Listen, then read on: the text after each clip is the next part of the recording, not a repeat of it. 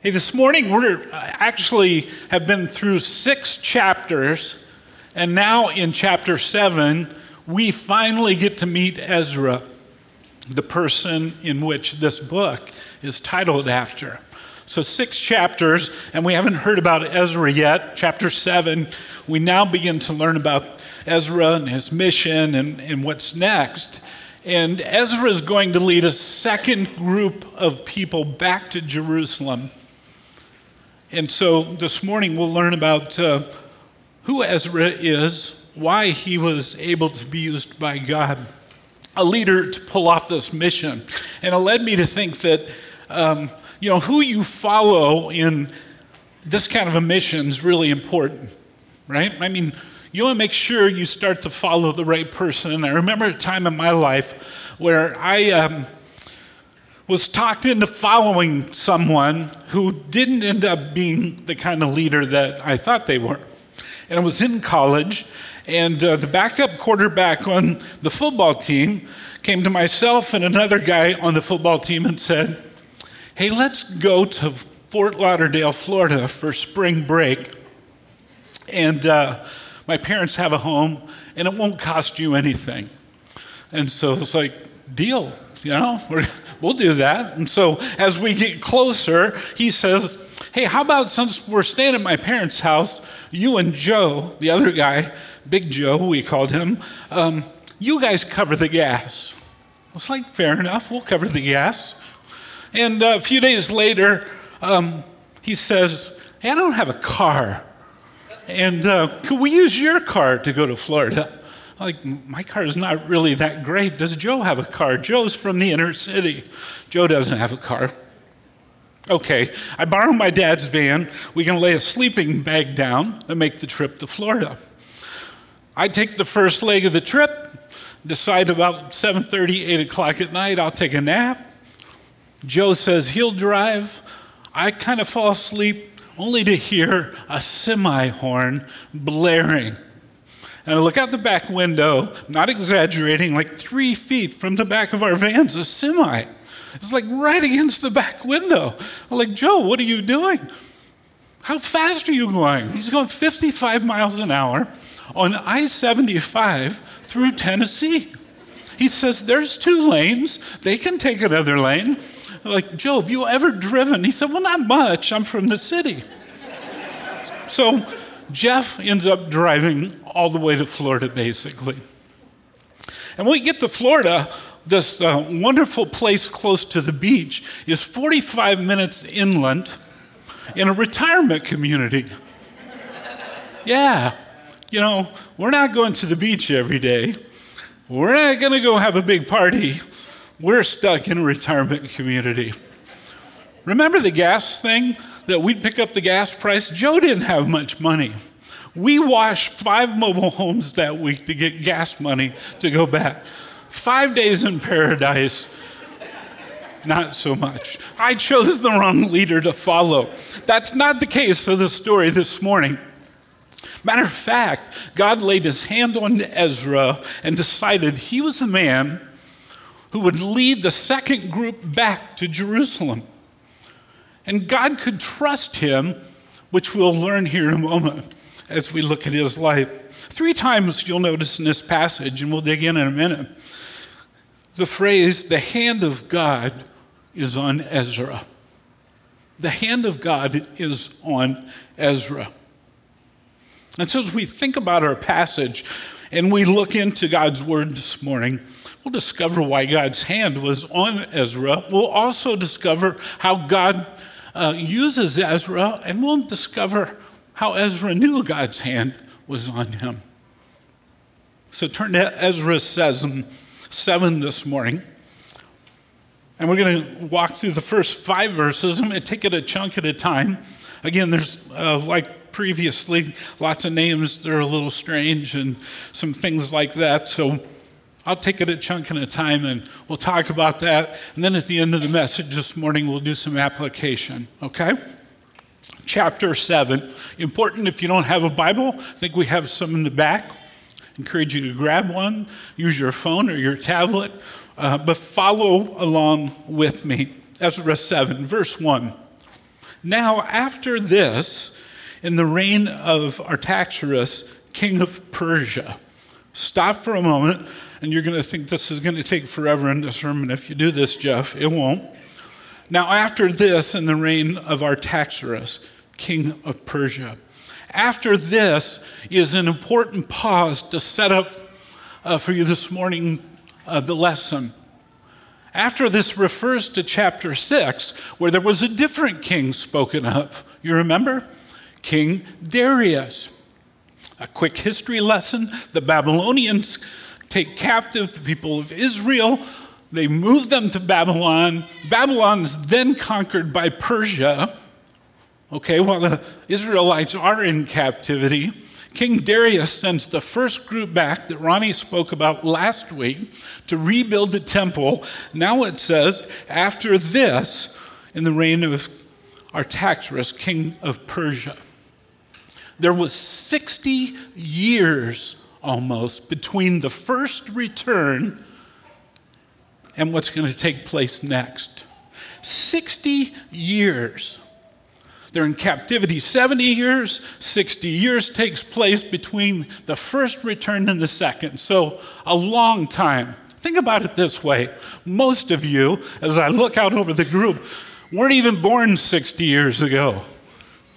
So if I start talking about the Vietnam War and the Beatles' arrival in America, the early 1960s, the president who was assassinated, John F. Kennedy, right? You think about all the things that happened in the early 1960s. You wouldn't be able to relate except to say, well, I think I read that in a book or my parents or grandparents told me. 60 years took place between the time the first group goes and now Ezra says, hey, we're going to go in a second wave. And you have to think, what are they thinking? What are we going back to? I think I remember some relatives that maybe went in that first wave or some of the priests that I knew. Let's continue on. Ezra, the son of Sariah, son of Azariah, son of Hilkiah, son of Shallum, son of Zadok, son of Ahitub, son of Amariah, son of Azariah, son of Meraboth, son of Zerahiah, son of Uzi, son of Buki, son of Abishua, son of Phinehas, son of Eleazar, son of Aaron, the chief priest. This Ezra went up from Babylon. Only thing I want to say about that long list of words, which you don't know if I pronounced them right, because I don't know if I pronounced them right, is that there's a lineage laid out for us in this passage. The very first priest, Aaron, Moses' brother, all the way to the last high priest, Sariah, who was killed before the Babylonians took the Israelites into captivity. This is the lineage of Ezra. He could look back on his ancestors as faithful followers and servants of Christ. Of God, Christ wasn't there yet. Faithful servants of God. And so in this passage, we're going to continue on at verse 6. This Ezra went up from Babylonia. He was a scribe skilled in the law of Moses that the Lord, the God of Israel, had given, and the king granted him all that he asked. For the hand of the Lord, his God, was on him. I want you to, for a moment, think about that. We learn more about Ezra and his mission here in a moment, but we first note Ezra's character. The hand of the Lord, and what's it say? His God was on him. This would be easy to miss if you're not careful, because two other times it talks about the hand of the Lord being on him. But it says here, the hand of the Lord, his God, is on him. This gives us an understanding that Ezra knew God and God knew him. There's this personal relationship and connection that Ezra has that's to be noted in this text. This intimate relationship between Ezra and his God was a personal one. And he knew God because he knew God's word. We'll learn in a little bit here that Ezra's a man who studied God's word. You've noticed already, if you're a visitor, we've read and responded to Scripture a bunch already, haven't we? And since the very beginning of Substance Church, Scripture has been the centerpiece.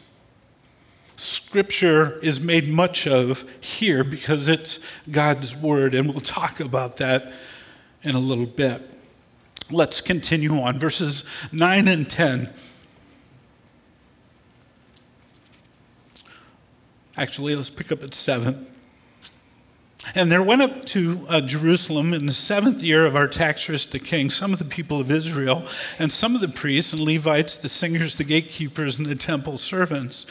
And Ezra came to Jerusalem in the 5th month, which was in the 7th year of the king. For on the first day of the month, he began to go up from Babylonia. On the first day of the 5th month, he came to Jerusalem, for the good hand of God was on him. You see that again.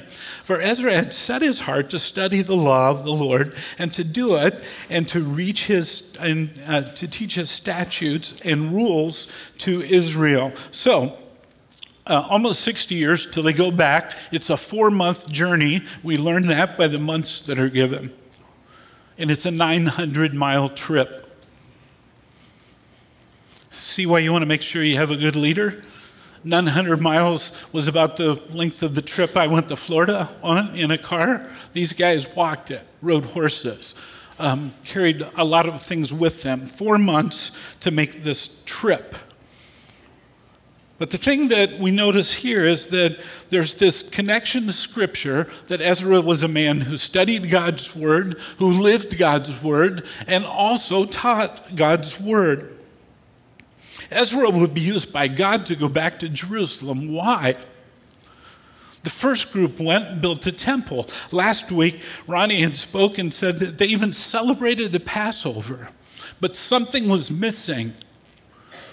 The centrality of God's word was missing on the first group that went back. Isn't it interesting? They're priests, there's Levites, there's these folks that went back who knew how to do the religious services, the sacrifices, and yet the word of God was missing. And so Ezra's job is to go back and point people to the word of God.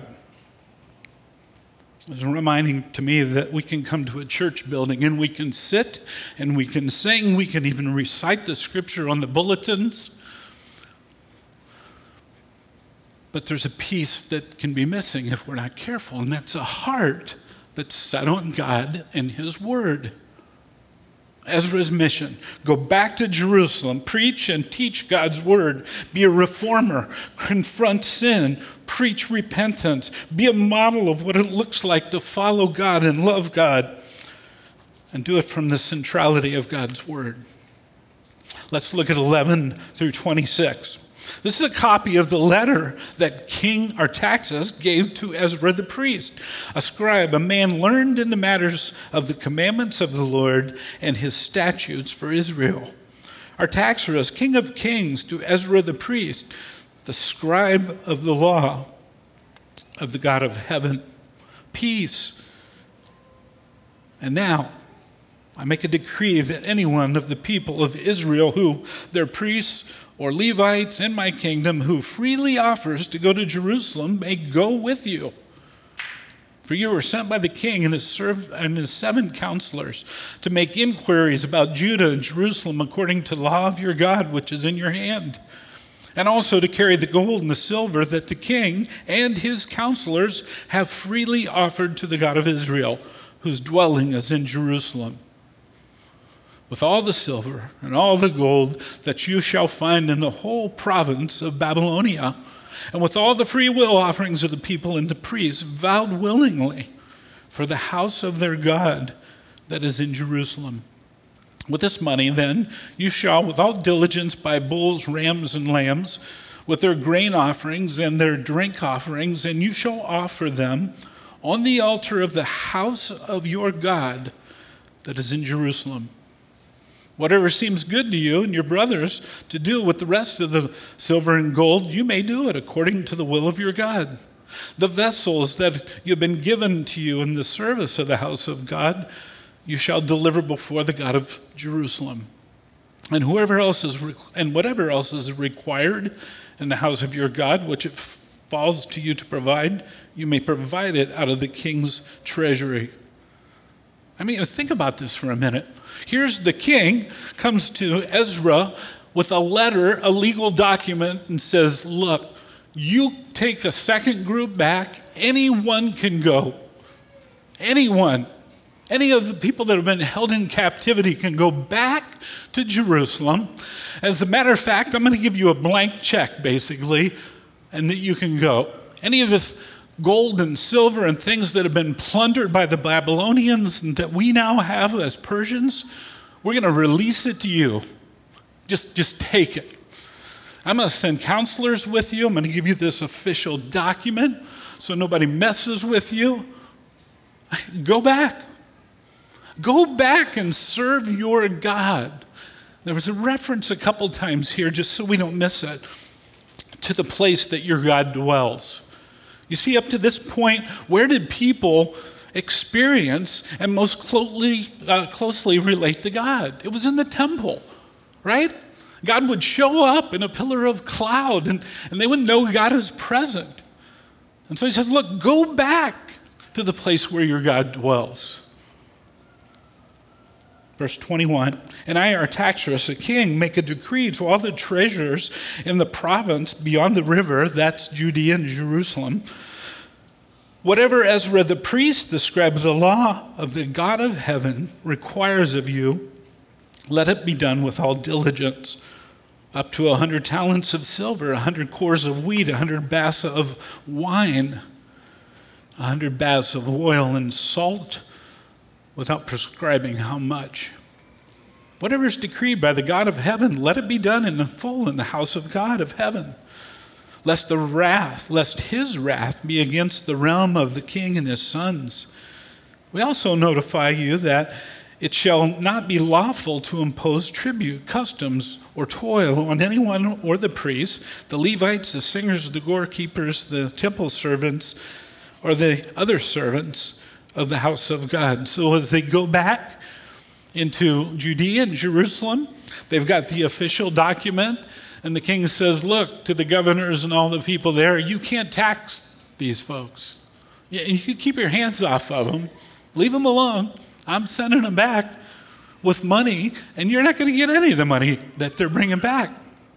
Verse 25, and you, Ezra, according to the wisdom of your God that is in your hand, speaking of Scripture, appoint magistrates and judges who who may judge over all the people in the province beyond the river, all such as know the laws of your God, and that those who do not know them, you shall teach them.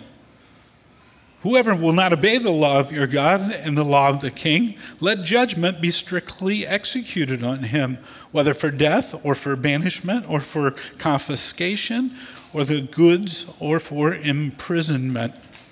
So not only is the king saying, go back, here's everything you need to reestablish temple worship, here's all the funding to do so, here's all the leaders and religious leaders to carry things out. He says, go back and now live like the people of God. I'm going to tell you, Ezra, go back and teach your people how to live as God's people, all the way to setting up law courts and judgments. You don't have to act like Persians anymore. Go back and act like God's people.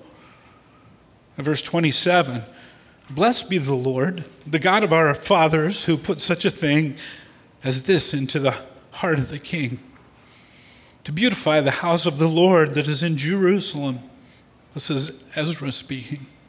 And who extended to me his steadfast love beyond the king and his counselors, and all before the king's mighty officers. I took courage, for the hand of the Lord my God, do you see it? The hand of the Lord my God was on me. And I gathered the leading men from Israel to go up with me. Isn't this an amazing thing that we see? Captivity, 70 years. The first group goes back, builds the temple. It's time for another group to go back. The first time had to be astonishing. This time, even more astonishing. Go back. Worship your God like you know. And for those who don't know, be taught about your God. Ezra, you do that. A pagan king saying to do this. It's amazing. So I want to pull away with a couple of things this morning that are applications from this passage. First and foremost is, just like all of Scripture, hear me, just like all of Scripture, Scripture teaches us about God. And we learn some important things about God in this passage. First, we learn what God says, God always does. Whatever God says, God does. I mean, if you go all the way back to Jeremiah, Ezekiel, and some of the prophecies that God said, look, Jeremiah 29 says you're going to be taken captive for 70 years, and then you're going to be released to go back. Matter of fact, Jeremiah 29:10 says 70 years. It doesn't say, after a while I'll release you. It says, after 70 years, I'll send you back. And God does that. He leads his people back. Why didn't some go back? Did they not believe what God had said? Were they not shocked that not only the first group goes back, now the second group goes back with even more of everything needed and complete release to live as the people of God? Second thing we learn is that God never lies and cannot lie. Connected to the first one. Hebrews 6:18 speaks of this, that it's impossible for God to lie. Think about that for a minute. Every promise in Scripture, everything God says will come true. Our problem for us is that I think, like some of those who didn't go back in the second wave, the longer time goes, the harder it is to think, well, God could do this today, right? And so we just kind of get on with our business and we forget whatever God says will happen. This passage also teaches us that God always provides a way back to himself. Listen, God always provides a way back to himself, but it's on his terms. It's by his way. It's by his means. So God offers to his people a chance to return to him, yet not all of them return. I'm baffled when I think about this.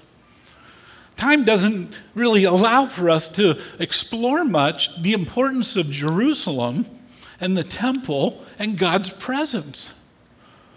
And yet some said, yeah, I'm not going to make the trip. Not all went. God makes the same offer today. We can return to him. You and I can return to him. But it requires faith. It requires us believing that it was by his means and his ways. We'll celebrate that through communion in a little bit. God always makes a way back. This passage teaches us about the gospel, that God offers a way back for sinful people. The sinful people that were in captivity because they were sinful people. They forgot about God. God wasn't their first and foremost thought or love. They tried to blend God into the other gods of their age, and so they were in captivity. And so God would have to make a way back. And God made a way back for us through Christ. His way, his means. Nothing that we could do, nothing that they could do, except believe and make the trip back. This passage teaches us about God's mercy. Nothing in them deserved to go back. Nothing. So God didn't give them what they deserved. That's mercy. He could have easily and should have said, you just stay there. You wanted captivity? Not a problem. It also displays God's grace. It wasn't by their effort of returning. It was by God working in the heart of a pagan king, using his means and his methods to offer to them, here's the way back. And so in returning, it's God's forgiveness on full display for those who return. Forgiveness, full display. You come back. You can worship me in the place that I've always told you I wanted you. Yet not everybody returned. God's sovereignty is on full display in this passage. God will even use a secular ruler, someone who took them captive, to be a part of his plan of salvation. I'm always baffled by that. Really? You're going to use a Persian king? That's who you're going to use? Yeah. That's who he's going to use. And he needed to do that to prove to the Israelites that God is in control. A couple of other quick things I want us to think about this morning is when you look at this passage and think of Ezra, we learn that he was a person who had a set heart, the passage says. I was thinking about this as I studied. How did Ezra know that God's hand was on him? This text doesn't say God spoke to him in a dream. It doesn't say that God sent another prophet to him to say, hey, you're the guy who's going to go back. How in the world did Ezra know God's hand was on him? Two things. First, he had a set heart. Second, he was a man of the Word of God. That's how he knew. What's it mean to have a set heart? That's what this text says. Ezra had his heart set. It means it was established. It was one-minded. It was fully devoted to God.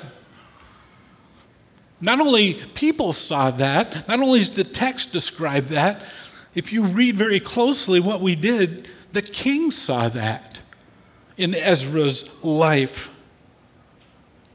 Ezra would have known because he was a skilled scribe, it says, would have been the first 5 books of Scripture, the Torah. He would have read the Deuteronomy passage in chapter 6, that you are to love the Lord your God with all your heart, with all your soul, with all your mind. Does that sound familiar? I think Jesus said that, right? Same repeated thing.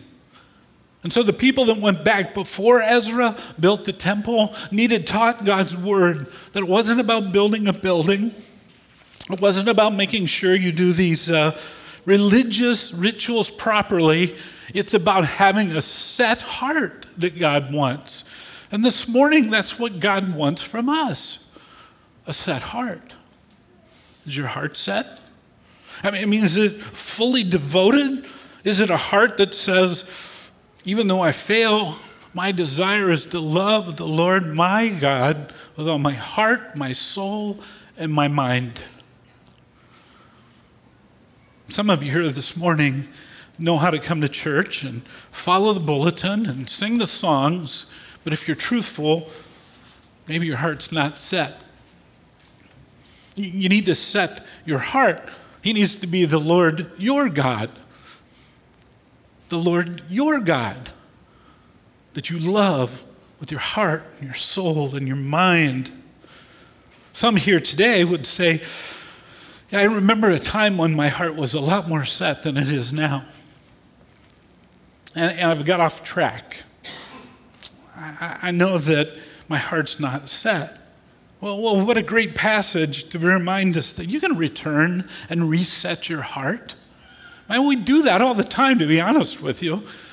Part of what I love when we do this portion in our bulletin of of confession of sin is not that we do it corporally, it sets a pattern for what we should do the rest of the week. That's resetting our hearts. Maybe you're going to say, yeah, I've got a little lukewarm and I need to reset my heart.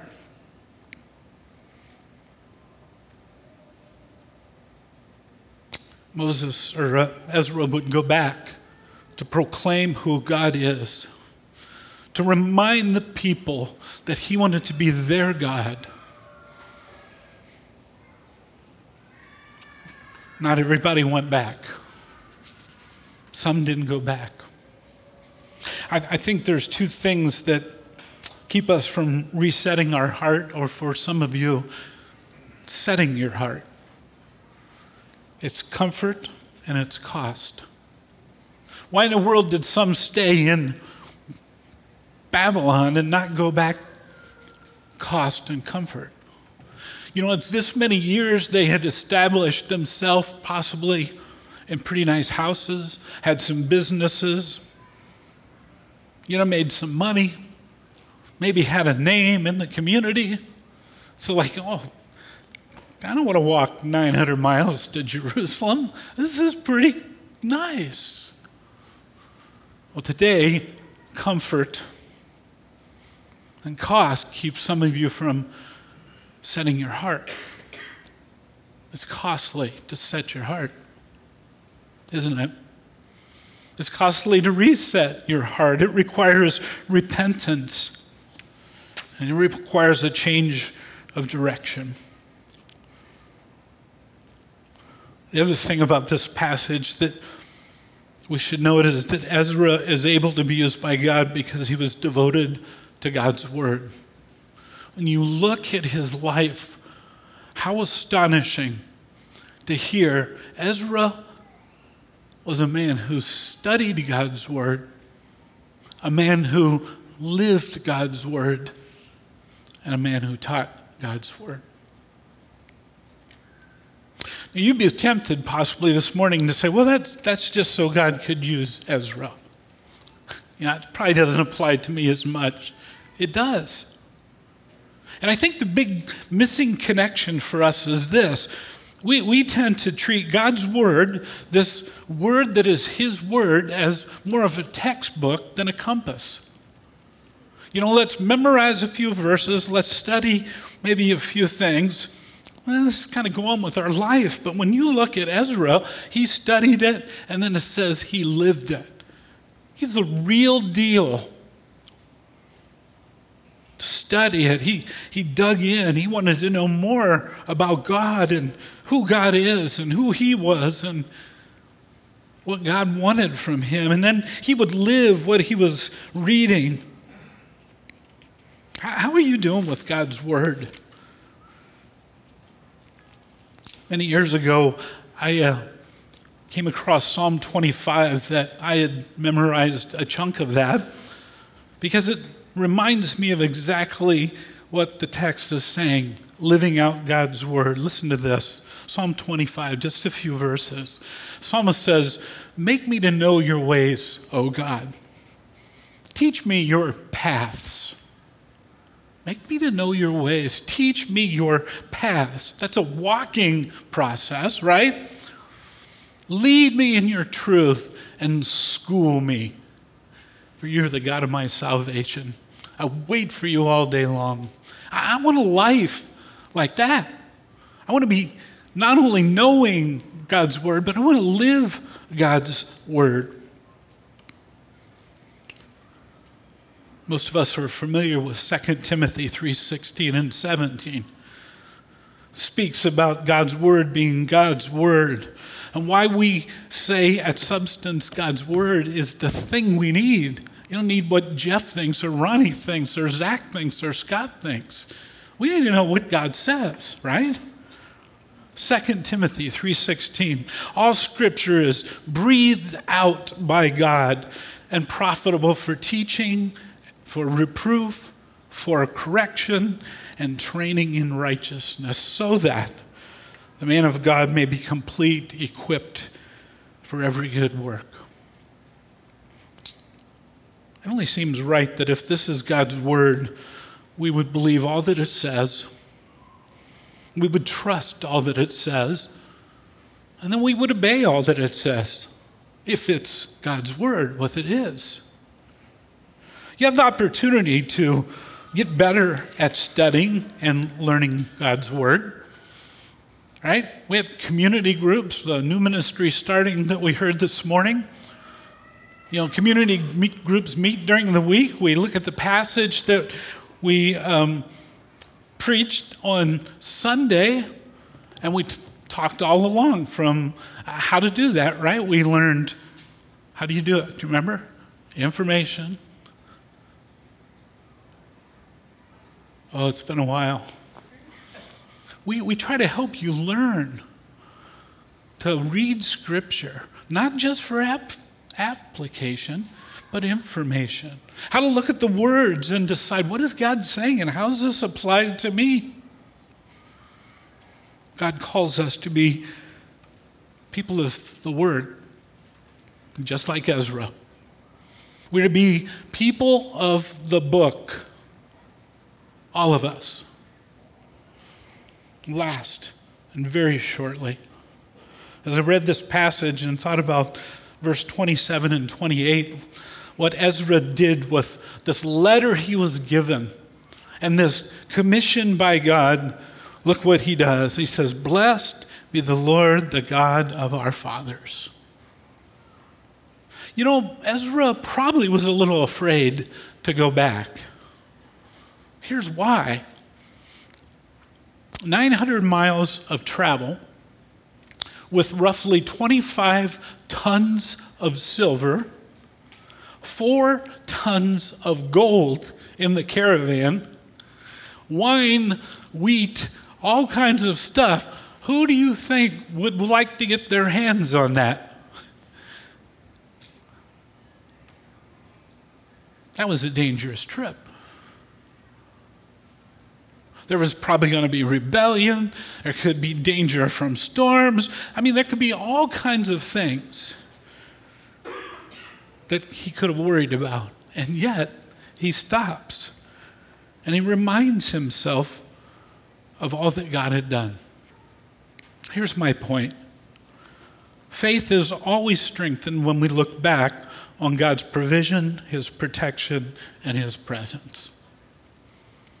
Yet, if you're like me, I am more inclined to think about the what-ifs that could come than looking back on what God's already done to give me the assurance to follow through with where he's taking me. Ezra does that.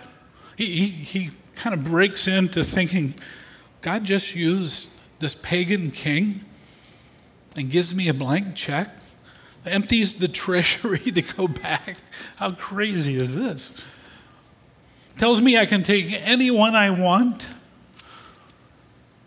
Yeah, God's doing something. And so he breaks into worship and praise. Faith is always strengthened when you look back on God's presence, his provision, and his protection. So this morning, is your heart set? Are you going to associate most clearly with the group that went with Ezra? Are you going to associate most closely with the ones who stayed behind because it was too costly and it's comfortable?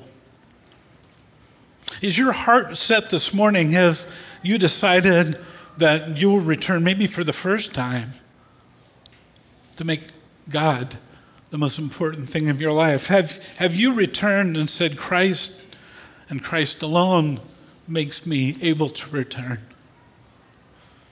Are you a person of the book? Are you a person of the book? You can be. We all can be. And we're all trying, okay? I probably messed up half of those words at the very beginning of this chapter. But we can be people of the book. And let's do it together. Let me pray for us. Father, this morning, thank you for Ezra and his example. Thank you that you were his God because he had his heart set on you and he knew you and he continued to grow in relationship with you because he was a man who studied your word, lived your word, and then taught others. I pray for those this morning that your Holy Spirit has really spoken to their heart this morning, that their heart is not set. They need to return to you, that they need to give their life to you and make you their God, that personal, their God. Oh, Holy Spirit, convict them and help them to not be scared to make you their God. I pray for those of us who continue to want to reset our heart. Thank you that you're a gracious and merciful God who continues to give forgiveness as we do that. For those who have been convicted that they need to reset their heart, Lord, give them the prompting by your Spirit to do so. And Lord, for all of us, let us be people of the book.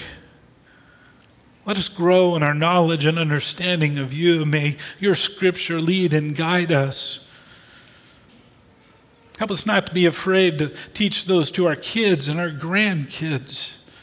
Help us to grab others to go on this journey to find a Paul that will help us as we grow in scripture and then to help us be a Paul to someone else, someone a little further behind us to study your word and to grow in it. Lord, that's what we desire, and so we pray this in Jesus' name. Amen.